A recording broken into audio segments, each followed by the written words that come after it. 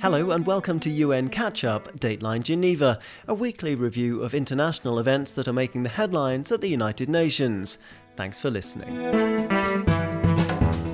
I'm your host, Daniel Johnson, and in today's show, we'll be hearing about UN Rights Chief Michelle Bachelet's update to member states on the situation in Belarus, also efforts to get aid into Ethiopia's Tigray region, and for the world's workers, a warning from the International Labour Organization that COVID-19's impact on wages is only just getting started. That's all in the news bulletin, coming right up. But first, we're off to the Democratic Republic of the Congo, where we're going to find out about how UN broadcaster Radio Okapi is busy providing life-saving and trusted information on COVID-19 to its many millions of listeners. Not just on the new coronavirus, in fact, but on deadly Ebola disease, which is endemic in the country, along with cholera, measles and malaria. This is a massive task, almost as vast as the country itself, which is the size of Western Europe and home to the UN peacekeeping mission MONUSCO. But it's more urgent than ever, as the country faces a new infection spike in all provinces. To help understand how Radio Okapi is tackling the problem of rumours and misinformation, I spoke to the station's head of strategic communication and public information, Christophe Buliorac. I started by asking him for the latest news on COVID-19 in DR Congo. Unfortunately for COVID, we are now in a situation where we receive signal of an increase of a second wave of COVID mostly in Kinshasa, but also in Kivu and in most of the provinces of the DR Congo. So it's just coming back. We have to take all the measures of precaution. I must say that the situation is not the same here in DR Congo, with lots of economic problems, lots of problems of peace and security. So there was it's difficult in some part of Kinshasa to see some people who are wearing masks now, but there is clearly a need, given the alarming signal that we receive, to resensitize. And that's what we have done since the beginning on Radio Okapi, but we are going to talk about that. Absolutely. And I should say that, or maybe you could give us a bit of insight into Democratic Republic of the Congo. It's a vast country. So how do you go about tailoring your programming to the different needs of the country? How many transmitters do you have, for example, over there? We have 40 transmitters. Radio Okapi is actually the radio number one in the country, less and less in Kinshasa because there is some competition, which is very good, actually, very healthy. But in the rest of the country, we are the radio number one. We have a cumulative weekly audience of 23 million people, 40 transmitters in most of the provinces of the country, and we are also developing some partnership with local communities. That's a UN radio that was born in 2002, you say it, and our daily struggle is to provide credible and reliable information about all the country. And of course, we broadcast in 5 languages, French, but also Lingala, Swahili, Kikongo, Chiluba. And I must add a few other languages in the recent studio and local program that we have put in place in the Kivus during the last Ebola epidemics, where we needed also to be able to speak to people, because that's what it's about, right? Radio is to speak to communities, and we also add some local languages like Kinande, and we now get the feedback that, that was extremely important to speak to people in a context of pandemic, because there is a lot of resistance, there were a lot of rumors. That was true for Ebola, that's true for COVID, and that's always a clear necessity to speak to people and to be listened. And you know that people, even in a huge country like Congo, they are very demanding. If they don't like the radio program, they will switch it off. So we need to be a useful radio. Its DNA is really the focus on reliability and credibility. It's great that you mentioned credibility, because trust obviously is so important. Your listeners actually trust what you say. And it reminds me of a conversation I had with one of your colleagues, one of your reporters last year. And she was saying that one of the things that people understand about Okapi is that the information is verified. So it's not going to be immediately perhaps available, but it will take perhaps a little bit longer to verify. And that really brings me to my question. How do you keep up with social media and the misinformation that surrounds not only COVID, but Ebola and all sorts of things? There's lots of unfounded information out there. So how do you keep pace with it?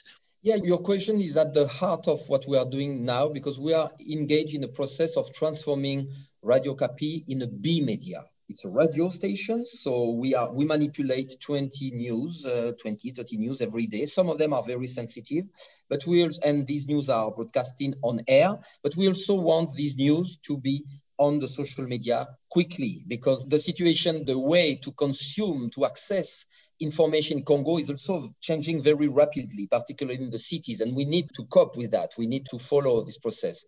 I omitted to tell you that the Facebook page of Radio Kapi is the biggest Facebook page in the DR Congo as well.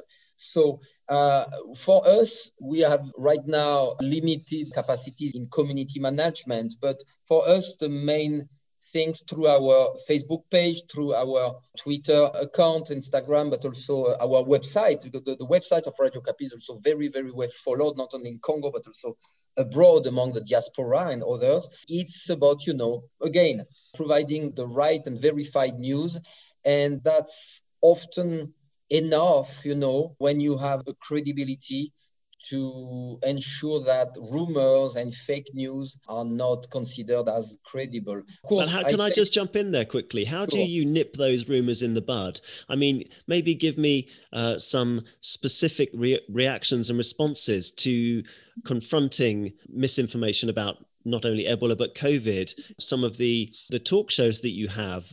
How do you directly stay in contact with your listener base? We have three main programs. The three most popular programs of Radio Kapi are interactive. We allow the listeners from all the provinces of this huge country, 80 times Belgium. When you take a plane, you need to fly for three hours to go on the other side. So we get within 1 hour some calls from the east, from the west, from the north, from the south of the country. They often ask questions very upfront to our guests or to ourselves. They often convey rumors and misinformation, and that's a very efficient way to ensure that these misinformation are not circulating further. But that's not enough, of course. It's very important to listen to people, to give them the opportunity to speak and to answer to them. But of course, we also need to work at the same time on the Facebook page, the social media. It's more important, you're right, for us to be credible than to be fast. That being said, we also need to be fast, just because if you are not fast, you give the space for all the disinformation to grow up. So we are currently reorganizing internally Radio Kapi so that we can send notifications on the social media. We don't want to be in a position where we have to wait for the first radio news bulletin to provide an important information. We need to put it on the website before. Thank you for that. That really is fascinating insight into how a traditional radio station is evolving to meet the needs of this fight against misinformation. Just tell me why it could be harmful in the Ebola context. There were people who were dying because they were afraid of going to get help, weren't they? Yes, I mean, what I heard in DR Congo during the latest Ebola epidemics in Equator or in the Kivu was pretty much similar than what I heard when I was in Liberia, Guinea, and Sierra Leone a few years ago in West Africa during the big Ebola crisis. There is, during this time, especially in areas where there are peace and security issues, everything is integrated, everything is mixed, right? You think that you need to provide the right information so that people just take the right measures or are not hostile to the medical team. But it's more complex than that, because there are clearly people who don't want peace, who don't want the disease or the outbreak to be stopped because it generates money or it generates chaos, and this chaos is actually good for their own private interest. So that becomes extremely complex. And I guess the right thing is to be able to reach people, to reach the communities. And the radio station, of course, is unique. Not the only one, but that's a unique tool. And to do it with the right message at the right time, using the right language and doing repetition. Radio is very important in Africa, and the radio podcast also can be sent on digital platforms. So there was some hostility towards the medical teams, and that was extremely dangerous for the humanitarian agents who work in the context of Ebola at some point, given insecurity. And there were lots of challenges, logistic challenges. Again, it's a huge country, so the problems are incredible here.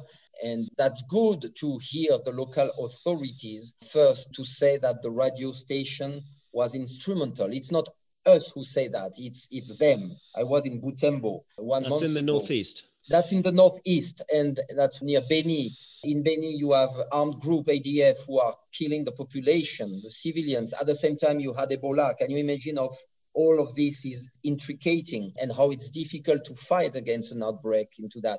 And the reason why we have created new studio in this northeast part of Congo is because we were asked by the local authorities, say, we need Radio Okapi to speak specifically to our population and convince our population that the people who come to fight against Ebola are not their enemies, because some spoilers tell them that they are the enemies. So it's just a very clear reminder that radio broadcast is incredibly, if it's well done and if it's really targeting the right audience, it's incredibly useful to fight pandemics. I just want to say that was not the first raison d'être of Radio Okapi, right? Radio Okapi is not in Congo to fight pandemics, but what is interesting is how we use this tool to also fight pandemics on fighting, on sensitization, but also on education. Very last question to you, Christophe. It would be really insightful to understand how you personally and your team have coped with COVID. I mean, radio stations are less complicated than TV, that's for sure, but still they need a certain minimum level of material and gear to make things work. How did you cope with the restrictions placed on you because of COVID? Well, that was like in many countries. It was just a new situation, lots of fears, lots of anxieties, lots of rumors. People didn't know where we would go, the long-term consequences of that. At that time, we had quite little knowledge at the beginning, if you remember well, about this disease.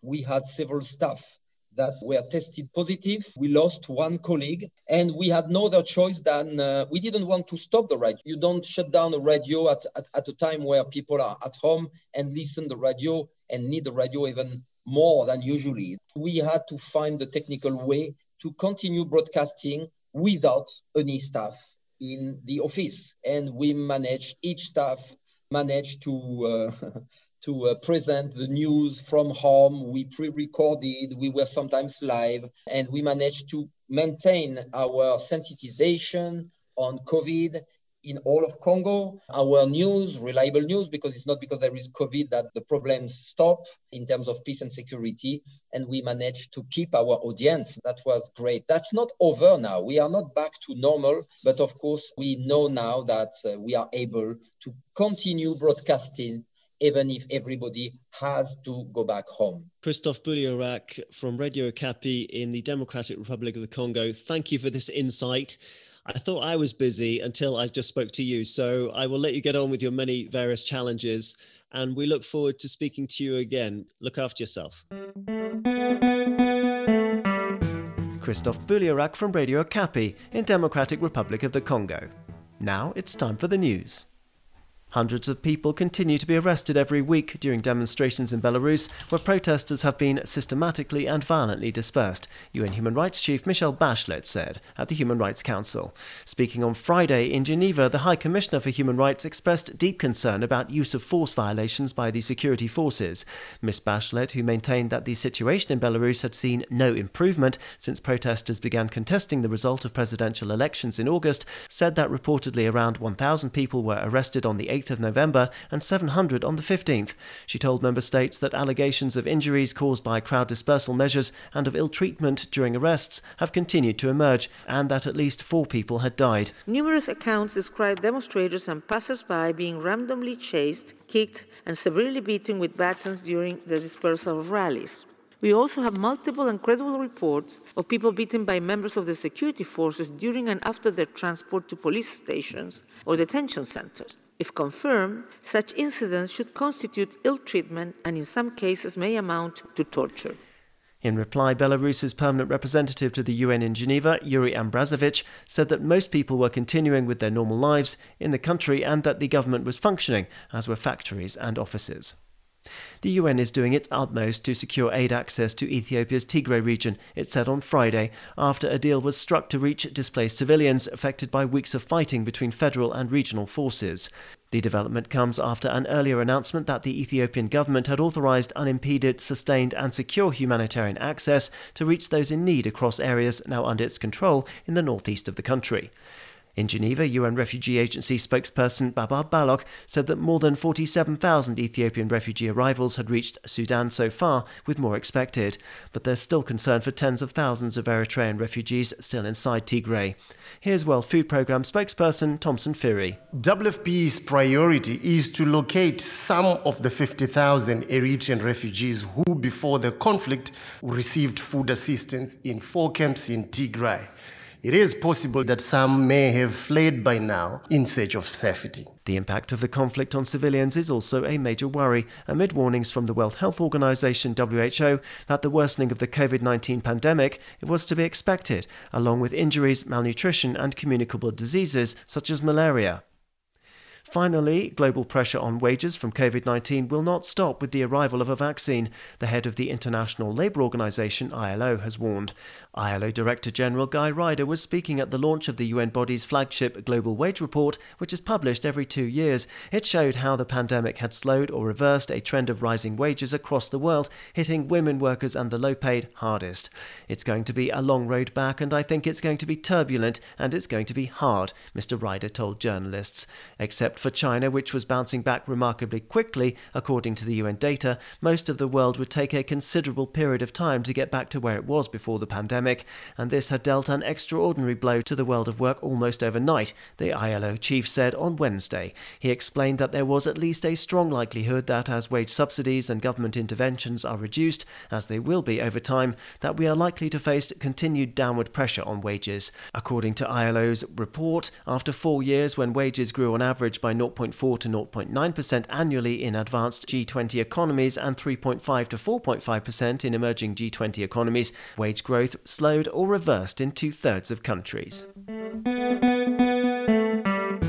So that was the news. So let's wrap this up, but not before we have heard from our guests, Solange Behotege-Cortez and Alpha Diallo from the UN Information Service here in Geneva. Solange, to you first, what are your thoughts then on what Christophe had to say about trust building and the need to really fight this misinformation scourge that is so prevalent and preventing people from getting the right information? Well, hi, Daniel. Hi, everybody. I liked very much when Christopher said that during the last Ebola crisis, he heard similar things from Ecuador to Sierra Leone, Liberia. I mean, this is something that we are living also now with the COVID. The virus is everywhere, but the misinformation is everywhere also. It reminds me one of the stories we did with Eunice. UNIS being the UN Information Service, and there are lots of them around the world. Sorry for the acronyms, listeners. Carry on, Solange, excuse me. Thank you, Daniel. Yeah, and the story was in Senegal, and Damian Cardona, the director of UNIS, you already spelled it, thank you, said that he loved to listen Radio Okapi because the radio links Latin and African rhythms. This is exactly what I think we need to do to build bridge within cultures. And they did using music to sensibilize the local populations in each language, in very much languages, to sensibilize about COVID. And it works because music is a universal language. That reminds me about another story which you reported on this year, Solange, from Bolivia. And this time you highlighted the work of a young rapper called Crisso, who is in El Alto, which is a city at 3,000 meters above La Paz. And he was a rapper who used to earn his living down in the city, but COVID put a stop to all of that. And he had to turn to recycling and earning, pennies, I think, really, to get by. And he really was struggling. But then he got into an initiative with the information service down there, Yo en Cuarentena. Sorry for the pronunciation, me in quarantine. And he used music there to get in touch with young people and explain about COVID and really to express some solidarity. Maybe you could put some more flesh on that story for me. Yeah, you pronounce it well. Yo en cuarentena. And this story was powerful because Criso is a young rapper and he worked with the UN team in Bolivia. And it was really powerful because he used hip hop to sensibilize about COVID. And here again, hip hop is, I would like to say, it exists everywhere, not only in one country. So we, again, if misinformation is a global issue, then the answer is also global. And this is what the hip hop was doing, and very effective because he lives there, he suffered there, he was without work. I mean, he needed to survive. Like in when Christophe talked about local populations in Africa, he said, I mean, there is economic issues. We cannot just think, okay, put a mask or do this and that. I mean, they have real economic problems. And Criso, even with all his problems, he wanted to help. He wanted to be part of the solution, singing and doing what he knows to do. Thank you for that, Solange. And quickly to you, Alpha, if I may, it would be interesting to hear your insight because you and I together here at UN Geneva, we've covered the Ebola crisis, not only in the Democratic Republic of the Congo, but there are so many similarities, aren't there, between the approach to how you tackle something as deadly as Ebola, as you might also approach COVID. And the question of trust is one that's really important too, getting the trust of the communities and overcoming stigma. What do you think about what Christophe said? Did that bring up any memories of our coverage of Ebola in the past? Yeah, thank you, Dan. Thank you, Solange. Yes, that's right. It's not enough to have a vaccine. And regarding what Christophe Boulerac said, it's not enough to have a vaccine to treat the disease. You have to get also the support of the community or your health intervention won't work. And I think the World Health Organization has said this time and again at press conference over the years in Geneva. There is also a question of respecting traditional belief. In Ebola, it was often the funeral practice that transmitted the disease after mourners became infected by touching the defunct. So it's this kind of thing that can only be addressed by people who have the trust of the community. And I want to conclude, Dan, by evoking some lesson from Ebola in West Africa, where the community engagement was one of the key to stop the spread of disease. And in the fight against COVID-19, it highlights importance of building trust, working with the healthcare workers and communities. Thank you, Alpha. I know that is something that all of the humanitarian coordinators of the United Nations, and I'm sure all humanitarians would echo, because one of the things they say to us when we talk to them is, oh my goodness, I've got so many meetings, I can't get into the field enough, because that's where you stay in contact with people and that's where you really understand what the needs are on the ground. So that issue of trust is obviously very difficult to define, but it's something that you can't do without. And I think, Solange and Alpha, unless you have anything else to say, that brings us to the end of our first UN catch-up, Dateline Geneva. I don't know what you think. We will take this forward. Listeners, if you're happy with this, we would love to hear from you at UN Geneva. Just get in touch with the information service, and maybe you have a story that you'd like to share, because we'd like to hear from you. So it just remains for me to thank Solange Behotegue-Cortez and Alpha Diallo from UN Geneva. My name is Daniel Johnson. Until next time.